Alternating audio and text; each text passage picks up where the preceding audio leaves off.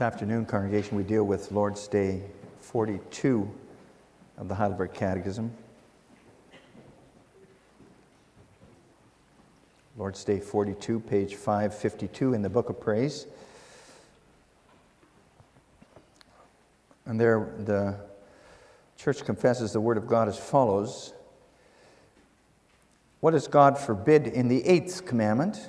God forbids not only outright theft and robbery, but also such wicked schemes and devices as false weights and measures, deceptive merchandising, counterfeit money, and usury.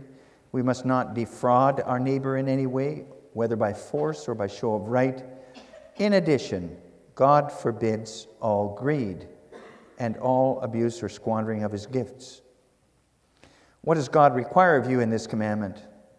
I must promote my neighbor's good wherever I can and may, deal with him as I would like others to deal with me, and work faithfully so that I may be able to give to those in need. So far, Lord's Day 42.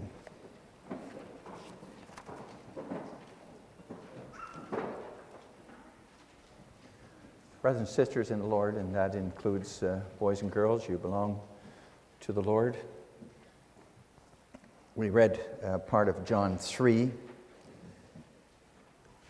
about how God's Son came into this world as the light, but men loved the darkness more than the light because their deeds were evil, it says.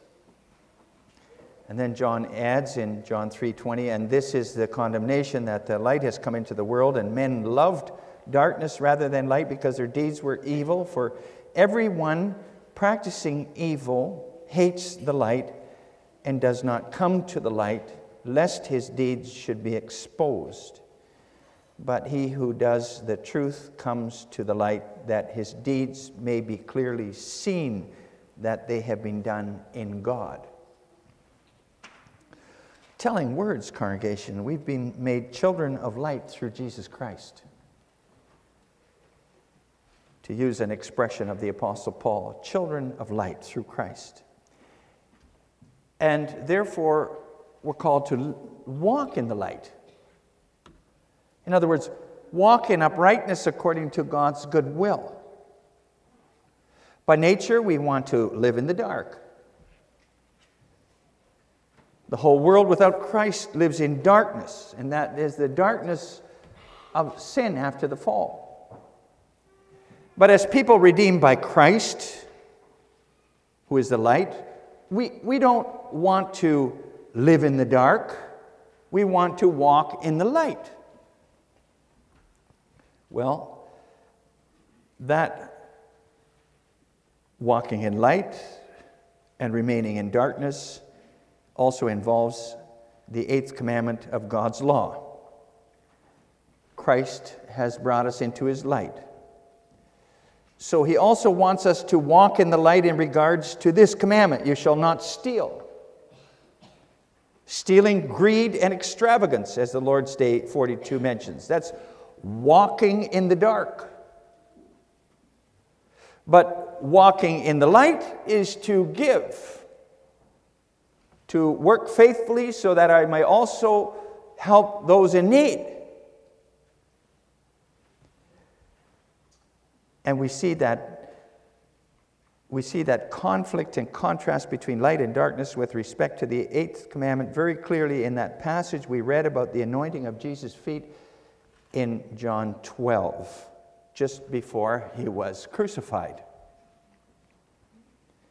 And I proclaim to you then the 8th commandment in the light of that passage with this theme: live in the light of the 8th commandment, you shall not steal.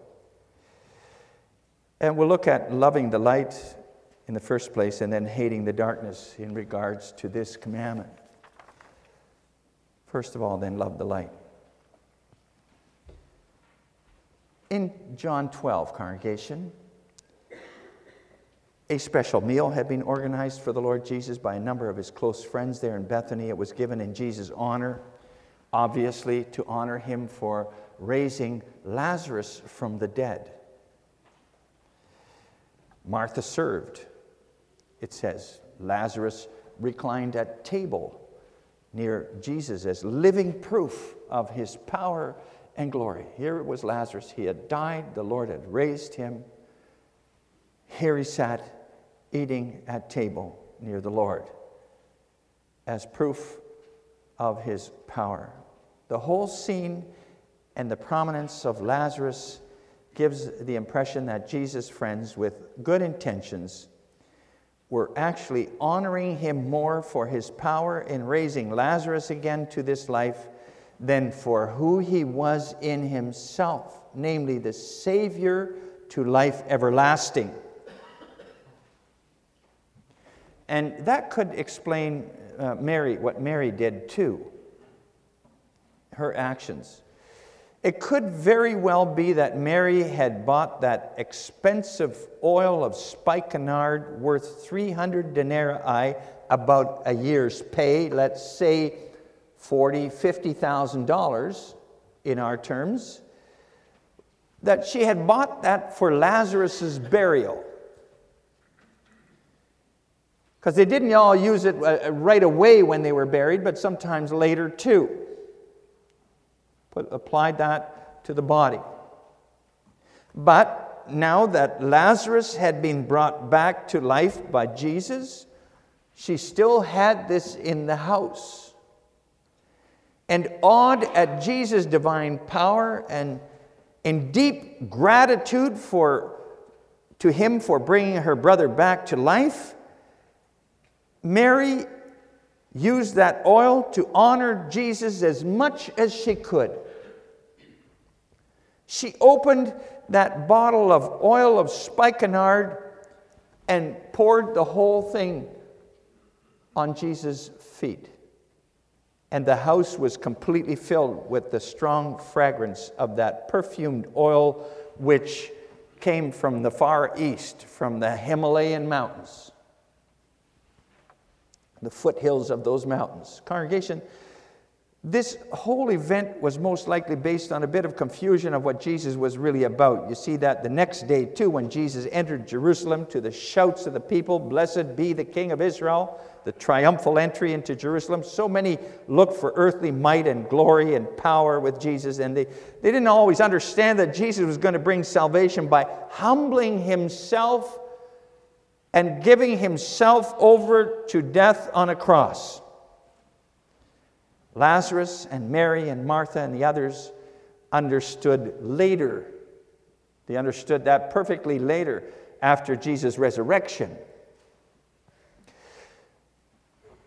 But at that time, they most likely didn't fully understand what was all going to happen there.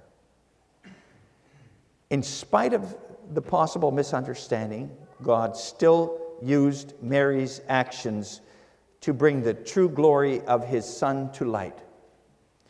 The spikenard she poured on Jesus' feet to honor him after Lazarus had been brought back to life becomes a preparation for his burial, as Jesus says in verse 7 of John 12. A preparation for burial. The thing is, though, Mary's action of pouring that whole bottle on fragrant oil worth a year's wages on Jesus' feet is an action, and apart from the motivations, the main thing was that it was an action of love and devotion toward the Lord, for the Lord Jesus. That remains. Even if she didn't understand everything rightly, there was amazing love and devotion for the Lord there. She loved her Lord so intensely. She was willing to give much for him. She uprightly sought the light, here we could say. In spite of some misunderstandings, the light of God shone through Mary's deed. She wanted to give her Lord everything. Her gratitude. And that gives us something to think about in connection with the 8th commandment, which we confess in Lord's Day 42. Because as Lord's Day 42 shows, the 8th commandment isn't only negatively about theft and fraud and greed and so on, it's also positive. What does the Lord command here? And as it says, answer 111, promoting our neighbor's good, helping those in need. In other words, the eighth commandment is not only negative, you shall not steal. Positively, it means you shall give. You shall share. You see, two total opposites. Stealing, taking away from the neighbor, that's walking in the dark. Giving, enriching the neighbor, helping the neighbor, walking in the light of Jesus Christ. But when we think of giving, we often run into a lot of questions, right? To whom do we give? How much should we give? All kinds of causes in church and world which clamor for our attention. Some of those charitable causes are pretty aggressive, really. You know, you give once and then they keep asking for more. You get a folder in the mail almost every month, and it seems as if they're pretty demanding after a while. They never forget your address once you've given once. And just throwing money at the needy isn't really always the answer either. You can make them dependent on you.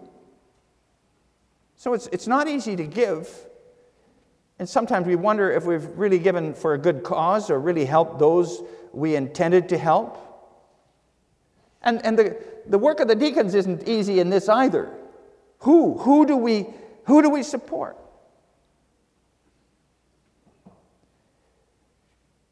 On the other hand, think about Mary in John 12. Whatever Mary was thinking, one thing was for sure. She wanted to honor the Lord Jesus. She wanted to glorify him, and that's why she did what she did.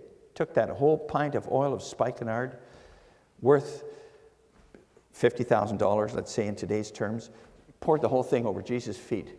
Might have taken a minute.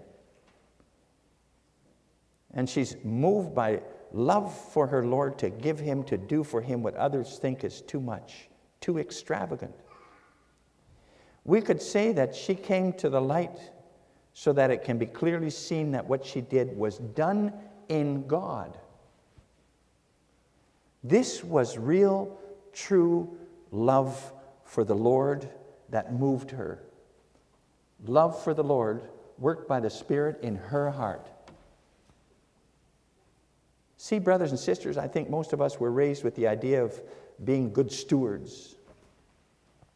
We have to be good stewards of what God gives us to manage. And it's so true. We need to be responsible managers of what God gives us. That's His command to us. But you could have one-sided emphasis on good stewardship, which could result in a kind of a bookkeeping mentality. And then you count every nickel to make sure, it used to be pennies, now it's nickel. Every nickel to make sure it's not wasted and make sure that we keep enough for ourselves. There's a whole other side to dealing with what you receive from God too. And we see that in this passage that we read here from John 12 this afternoon. In her intense love for the Lord, Mary gave an extremely precious thing which she had without considering the cost. And we can learn from that. We can learn a lot from that. Because, yes,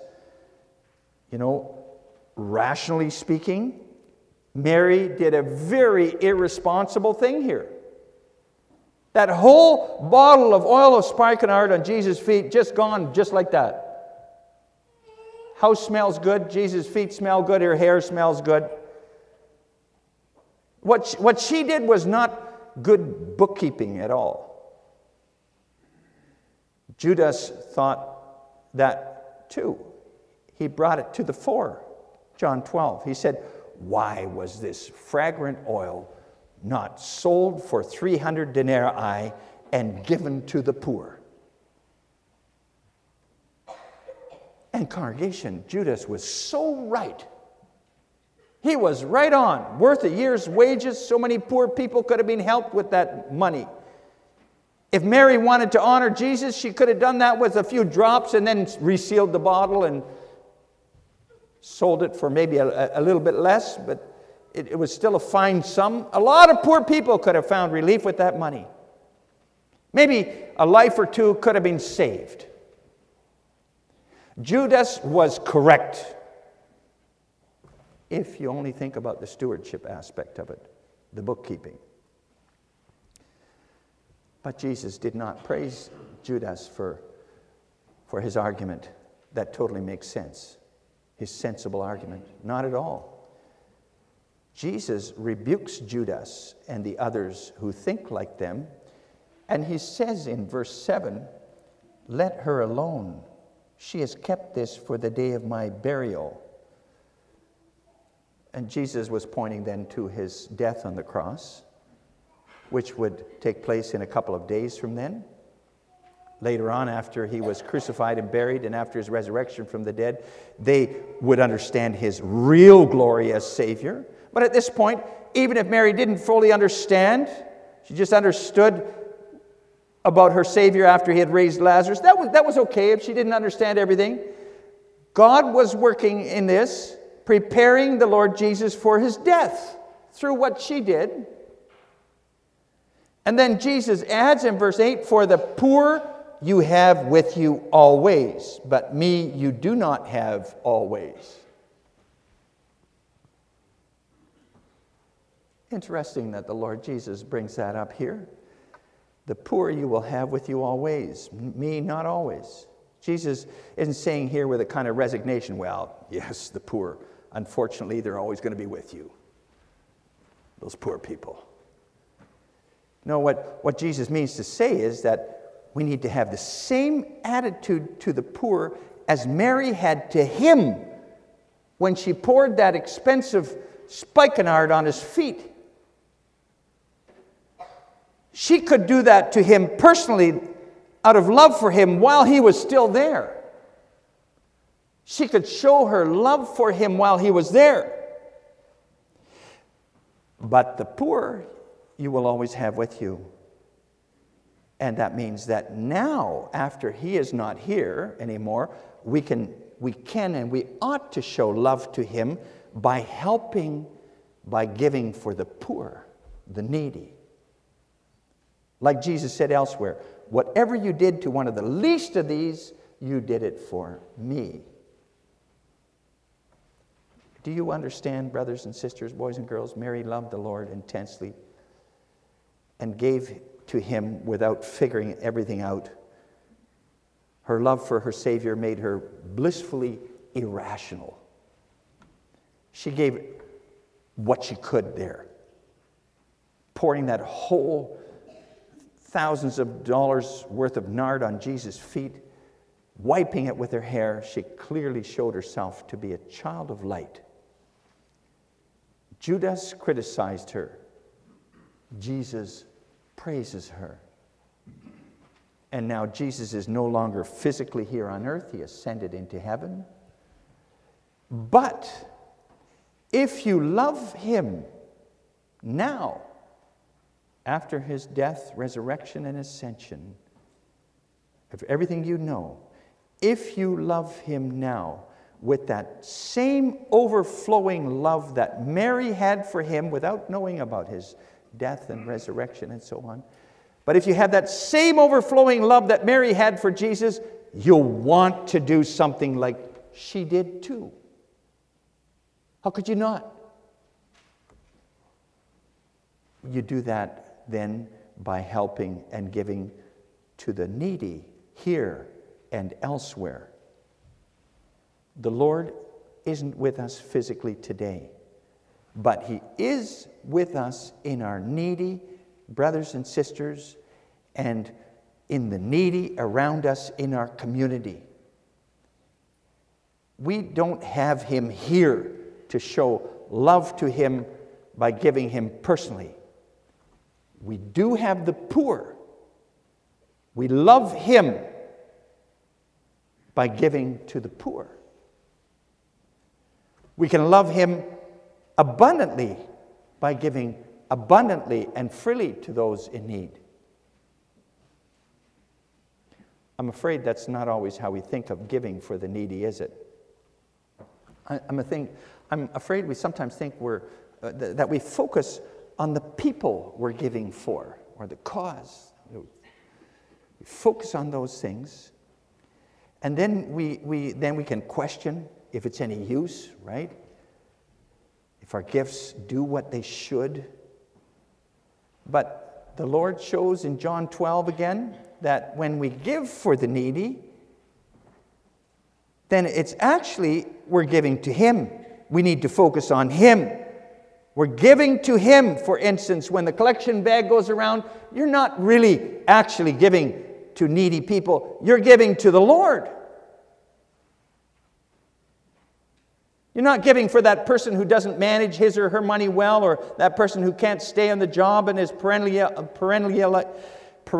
out of work. No, you have to look higher than that. We're giving to our Savior who gave Himself for us.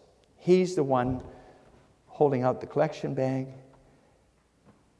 and we can show the depth of our love for Him by giving. Maybe even sometimes irrationally, like Mary did. And it's the same in reverse if somebody is in need. If the deacons come to give assistance, then it's not help that comes from the deacons or from the members of the church or so. The help you receive then is from the Lord. From the Lord. It's the Lord the needy approach for help, and it's the Lord they receive help from. See, we have to look higher than the individual people here. We need to see our Savior in all these things.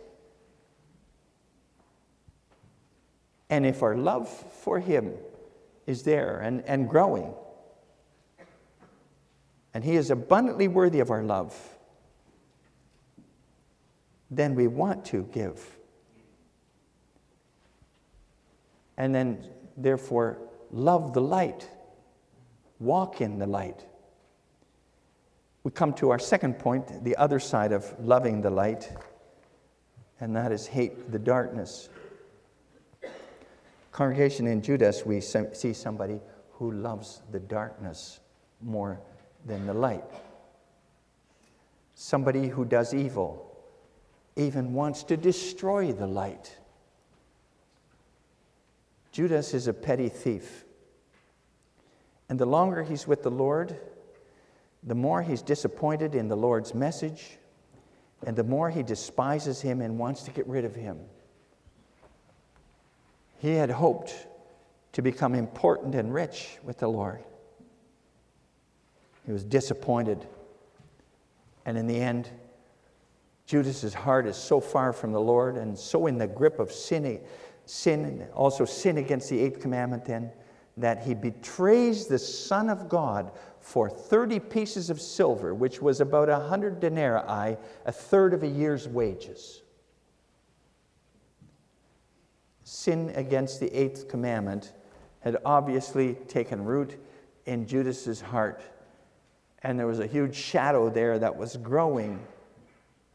The more he heard the word that Jesus brought, that word of mercy, the more Jesus said that he had to die for the sins of people, the more that darkness took over in Judas's heart.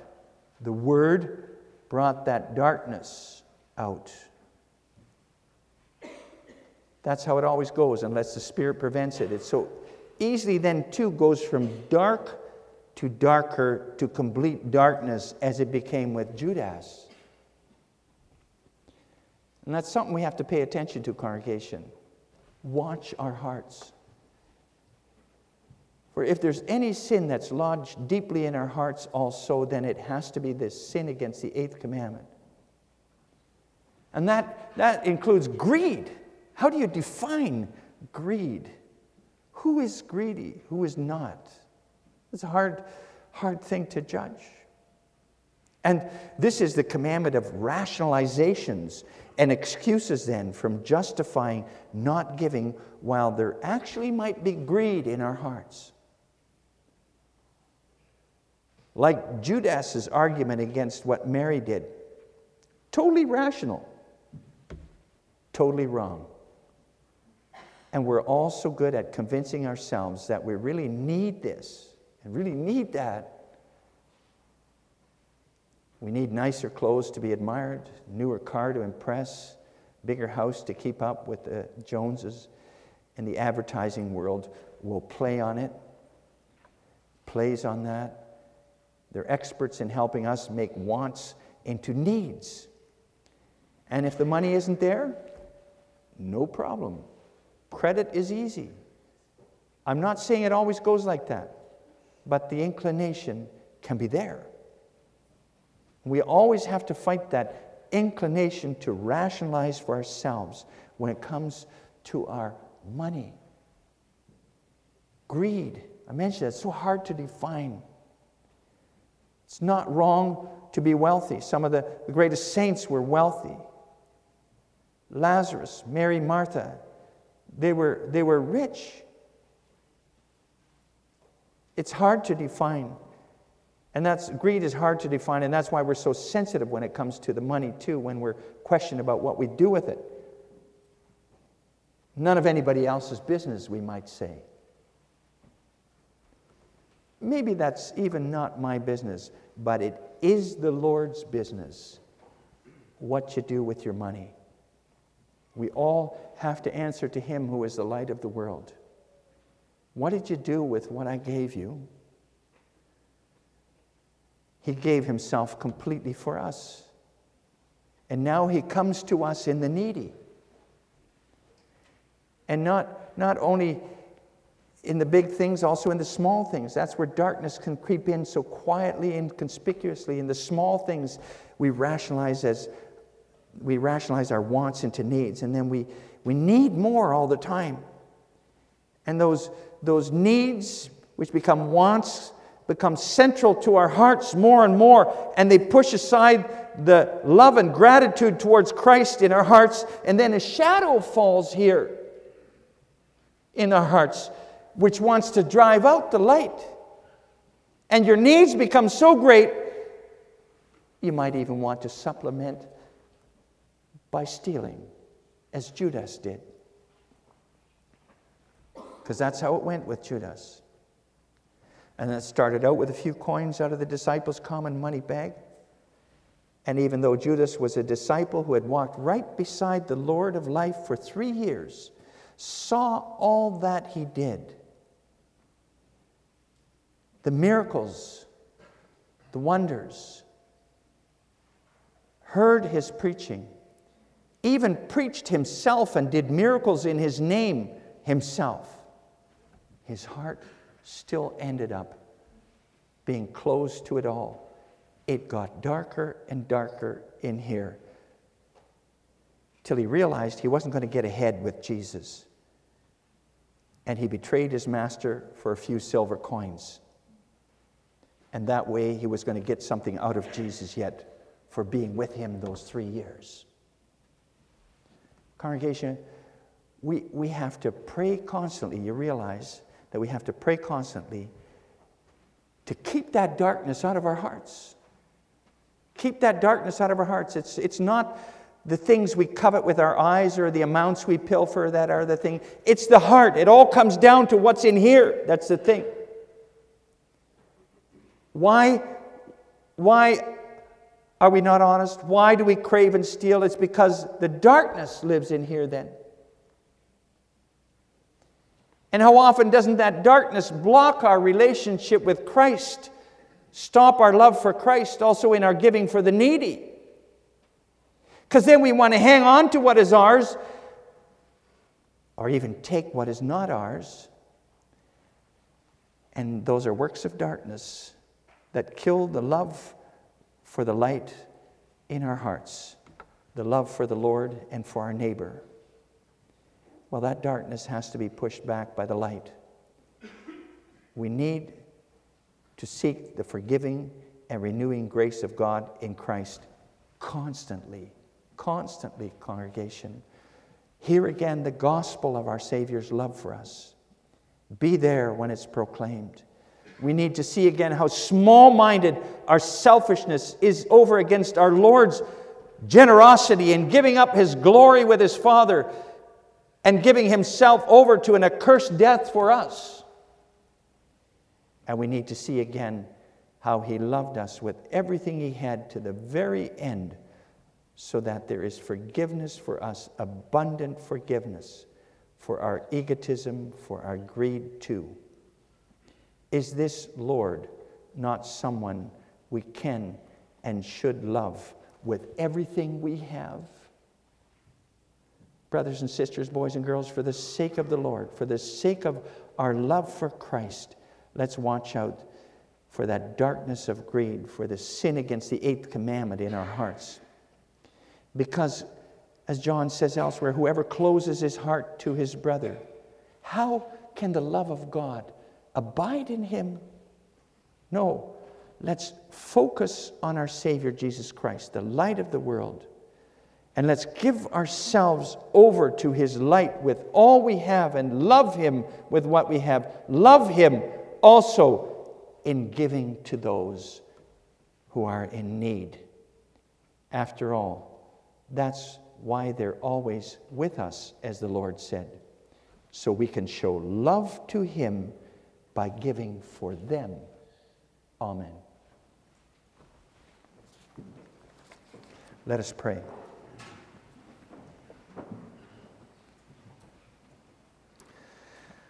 Lord God, help us to walk with You also in regard to the 8th commandment. Let our hearts and lives be filled with Your light, with the light of Jesus Christ. Let the darkness of sin be pushed out more and more. Help us not only not to be greedy or materialistic and not to steal, but help us to positively be generous and giving people out of love. That's what You want to make out of Your people, as we see in Mary, in her deeds. Help us to be that way. That we don't just see the people when we give help either, when we help and give, but that we do it above all out of gratitude, deep gratitude for the grace we have received so generously and freely from You in Christ. And if we receive assistance, help us so that we accept that help, not just from people either, from deacons, but from You, as from the hand of Jesus Christ, our Lord Himself. Hear us, in His name we pray. Amen.